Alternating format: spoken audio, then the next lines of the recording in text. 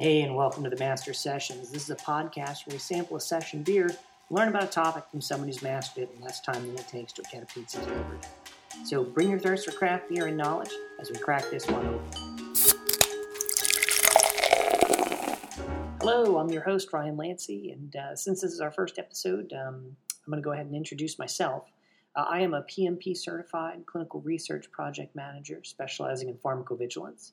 I also have a master's in nursing with a specialization in informatics, and I do home infusion per diem to keep up my clinical skills.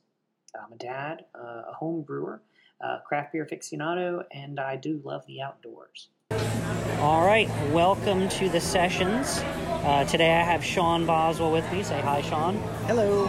All right, Sean, why don't you introduce yourself to the listeners? I'm Sean Boswell. I live in Raleigh, North Carolina, and I work in the clinical research industry, but in my spare time I homebrew, and I've been doing it since 2009 and love it. Awesome. And that's what we're going to talk about today. We're going to talk about homebrewing. Today's, of course, pairing of homebrew discussion is going to be with our session beer. And actually, Sean picked our session beer today. So we're going to be having the Luponic Distortion number 12 from Firestone Walker Brewing Company. Has a beer advocate rating of 3.87 out of 5. It's an American IPA with a 5.9 ABV. It's a single run, so it was only brewed once. And it has Pacific Northwest and German hops. The description says it tastes of tangerine, honeydew, and strawberry gummy. So we're going to jump into it and see what we think of it. So cheers. Cheers. Very grapefruity up front. I was going to say I'm not really getting... I don't see tangerine or gummy, but definitely grapefruit. Oh, I get a little tangerine note on the finish. But maybe as it warms and as we're drinking it, the profile will change. That's a nice thing about some of these beers with the more interesting hops, is that as the beer warms and as you drink it more, it kind of changes. And that's the nice part about session beer, too, when you're drinking it all day. You don't want it to taste the same the whole time. This might be a little high on the alcohol for a session. No, there's no such thing. It's pool beer. This is like where you're not going to go driving anywhere. So let's talk a little bit about home brewing. So what got you interested in it to begin with? It was actually you. I knew the answer to that question, but I had to ask it anyway. I watched you brew a batch, and I became fascinated.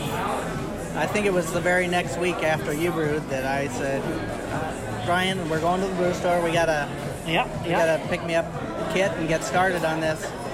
Yeah, I remember that. That was fun. We went to the brew store together, and then we brewed your first batch on the stovetop in your kitchen. I think it was an extract, right? Yeah. Your very first beer. My first batch was an extract. And I remember, we walked through it, and I kind of talked through the steps, and you're like, that's it? That's it? It's this easy? I'm like, yeah, man. It's this easy. And then I instantly made it harder for myself. Going all grain, right? Because I knew I wanted to get to the point where I was making beer the way a real brewer would make beer. Yes, yeah. So that's actually a great segue into kind of my next question, which is about, you being an expert. Yeah. Because part of this is having a session beer and a learning session with someone who's an expert. And so you've far surpassed me, your original teacher, and you have demonstrable expertise now in home brewing. You have won some awards, and you have some certifications. So can you tell me a little bit about those? Yeah. So, once I decided to go all grain, I watched a bunch of YouTube videos, built all my equipment in order to handle the all grain experience, and I wanted to take it even further, so I signed up for a course there's a 3-week course in Wisconsin with the American Brewmasters Association, and spent 3 weeks up there with them. And at the end of it, I took the certification course and got the certificate in brewing, which is a general certificate. It's an industry certificate. And so technically, you could get a job up the road at like White Street or Full Steam or any of the other local breweries if you wanted as an assistant brewmaster. Probably. As you got, and then learn the ranks. A very similar certification to what an actual brewer in the industry would have. Outstanding. And then tell me a little bit about some of your award-winning homebrews. So I've only actually entered a few competitions, but one that I have gone to 3 or 4 times now is the local one, the Shamrock Open here in Raleigh. Happens every March, near and around St. Patrick's Day. And 2 times I've entered that, and 2 times I've got a blue ribbon. One was for an Abbey double ale that I made called Abbey Cadabra.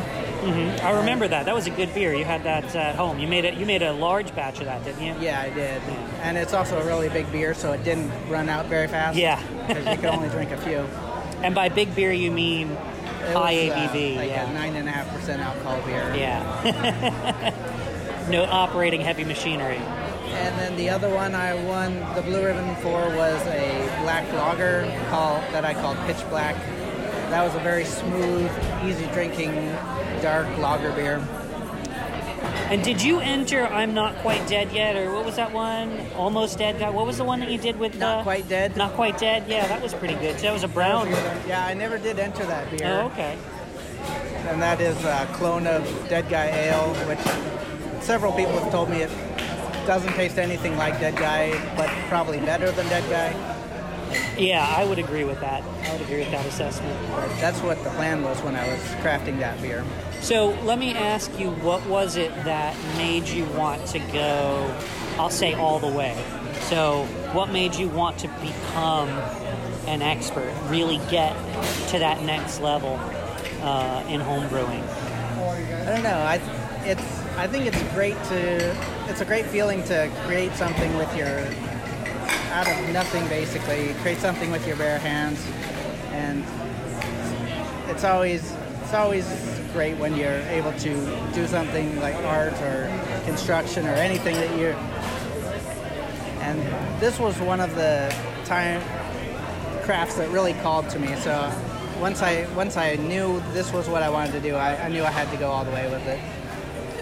And so at what point did you say to yourself, like, dude, I'm rocking this, like I am, like when would you say you kind of knew that you hit the next level?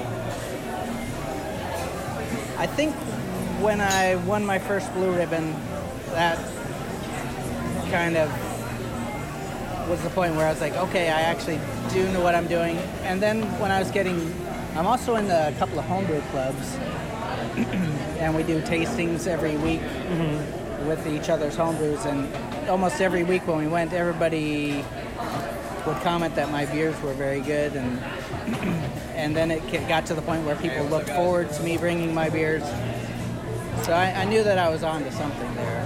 Yeah. I can attest to looking forward to seeing you bring beers. I know a couple Father's Days at the pool.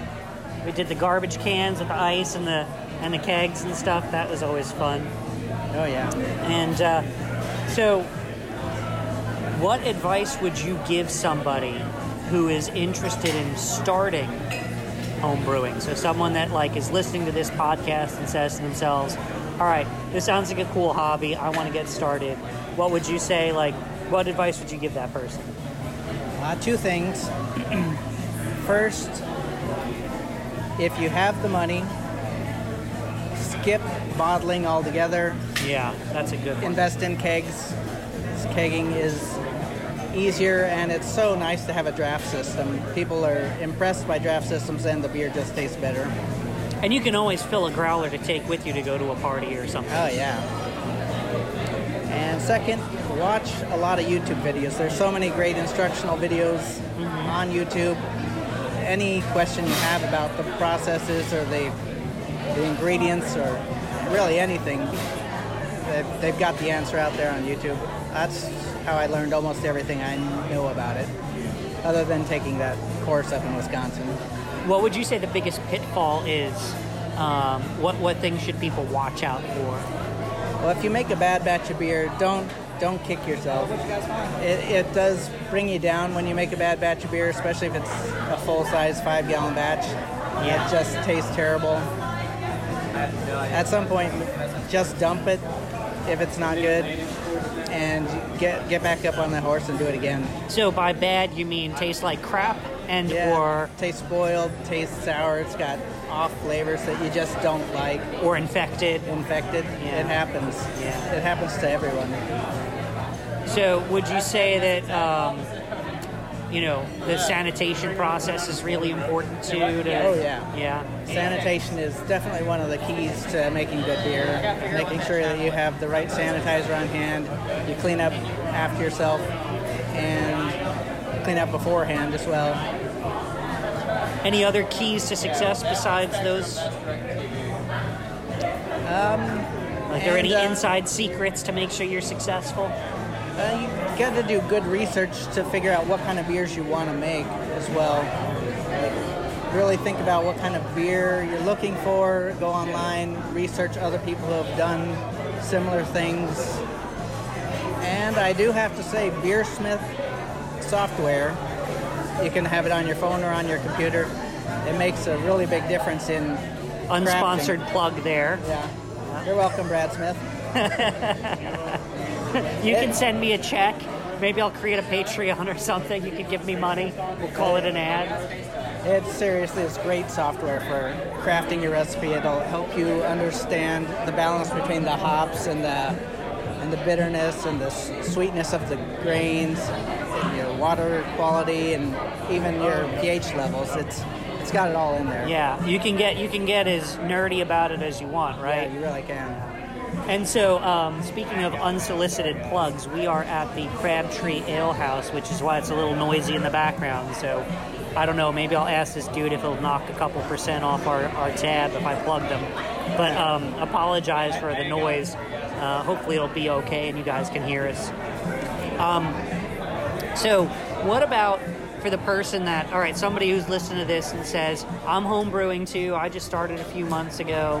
Like, what advice would you give someone who's just started and wants to take it as far as you have? Like, is there any shortcuts to becoming a master home brewer? Like, would you say, because you jumped in like 2 feet real quick and you did your certification. I remember you went like maybe 3 months or 4 months after you started brewing on that that week out there to that course. So is there anything that you think like could help somebody get to that master level sooner? Well, I mentioned my homebrew clubs. I think mentoring finding your local homebrew club, finding similar people, joining brew days with the big brews. Yeah, that's a good opportunity. So you watch other people do it and ask a lot of questions, and then all the online research. And you're also going to need to be realistic about your costs up front, because there is a decent amount of equipment you have to buy. Especially if you're getting into kegging, there's several $100s you're going to have to spend to get started. That's true. Would you recommend that folks start simpler and then decide if they like it and go more complex, or would you say that, so like for example, right, you said skip bottling. I totally agree with that recommendation because that's what I did as well. But the starter kit that I bought from Northern Brewer had like a bottling bucket, and sometimes I do bottle really high gravity beers because I want them to sit and mellow and not take up space on my taps. Even with those, I keg them first and then let them sit in a closet somewhere. Yeah. Would you say just like don't buy a bottling bucket, or don't buy, you know what I mean? Is there any like don't waste your time stuff that people like? I think like as a dad, right? Like a wipe warmer is one of those things I tell a new dad, no, you don't need that. That's crap. Right. Yeah. Well, I guess it depends. If you're not sure about the hobby, I would probably start with bottling because that's definitely the cheaper entry point. But if you know you're going to do it, yeah, skip the bottling, skip the brushes, skip that whole step and invest in the kegs. Yeah. But yeah, if you're not sure, I mean, you could even start with something simple like a Mr. Beer. That's true. I guess that's a good gateway drug to brewing, right? Yeah, I never did it myself, but I know a lot of people got started that way. So what are your thoughts? I think, I don't know if they still do this. Again, this is a hyper-local reference, but Raleigh Brewing used to do that big brew where they would do like a production-size run of wort, which is the unfermented beer, and then let people take it home, pitch it in their own carboys, and then ferment it at home. Do they still do that kind of thing? I don't know. Or are there any breweries still doing that? Because I think that might be a good introductory. Yeah, I don't think Raleigh Brewing Company is giving away wort like that anymore, but they do have big brew days where everybody comes out and they sell together. A discounted kit, the same kit to everybody, and everybody brews the same batch of beer together in the parking lot together. That's a great. Yeah, it's fun. So that's a good one for anybody local that's listening that wants to try. I'd say that's a good way to maybe get started. A lot of homebrew clubs do similar things where they'll just have a big brew day where everybody gets together, and it's cool. So any particular clubs that you want to plug or organizations that you want to send people to that you think would be helpful? Well, if you're in Raleigh, Carboy is a really good brew club. It's been around for a very long time. A lot of the members are actually up in their 60s, and they've been in the club for 30 years or something like that. So they have a ton of experience, and they also have a lot of events that throughout the year where you can get involved in home brewing. Out in Durham, they have the Shrub Club. It's a little less organized, but it's got a bunch of great brewers in there as well. Okay. So I guess what I will do is I will say I'm about more than halfway through my beer. Who's this one now again? The Firestone Walker. I'm Luponic Distortion number 12. I'm picking up a little bit more of the tangerine now that it's warmed up, and I've drank about half of it. But still very, very heavy grapefruit. Yeah, a little bit of pine now too as well. It's a very IPA flavored. I mean, it's your stereotypical. It is. It's genericized IPA kind of taste to it. Very crystal clear though. It's not. It is. It's not that juice bomb. It is. New England IPA like. It doesn't have a haze to it. Like the big thing right now is that New England IPA with the haze to it. It's very, very refined. I'd say it almost looks rice brewed-esque. It does. With the clarity of it. So light and clear. Yeah. Yeah, it wouldn't surprise me if there's rice in there. Oh, I'm sure the grain bills, but it's got a high gravity.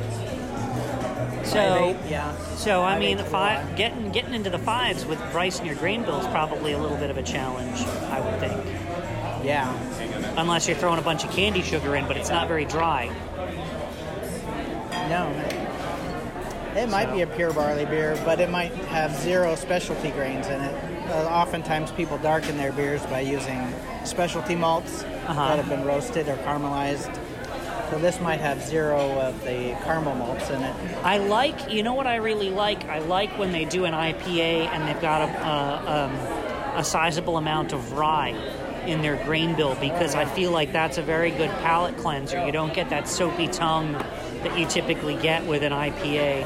And this one has a pretty good finish for an IPA. You don't have that aftertaste, that tongue sweater that you sometimes get.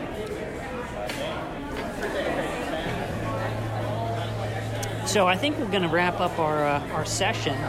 I'm going to go ahead and plug the social medias. So Untapped Instagram, Twitter. You can find me at Sun Command. Certainly feel free to share any feedback you have on this episode or ideas or suggestions for future episodes. And Sean, do you have any social media or type content you want to plug or promote? Send people towards? Not really. No? I don't have any sort of brewing website at the moment. I just... Stay tuned. One of the things Sean and I were talking about before this discussion was we want to podcast a brew day. So again, our first podcast on Master Sessions, we're trying to do an obvious selection of home brewing while doing beer and learning. But I think that we're going to do a separate session, kind of an extra episode, if you will, of us just home brewing and just, knocking around and chewing the fat, and record that and share it with you guys. But certainly, if you have any questions that you'd like to send to Sean to have him field, you can reach out to me on social media, and I can ask Sean for his input on them. Thank you so much for listening. Thank you, Sean, for agreeing to be a guest and drinking a beer with me. Oh, yeah. We'll talk to you guys soon. All right, I'm going to try and do this maybe every 2 weeks if I can manage to do that between all the other stuff I got going on. But thanks again, and we'll talk to you soon. Bye.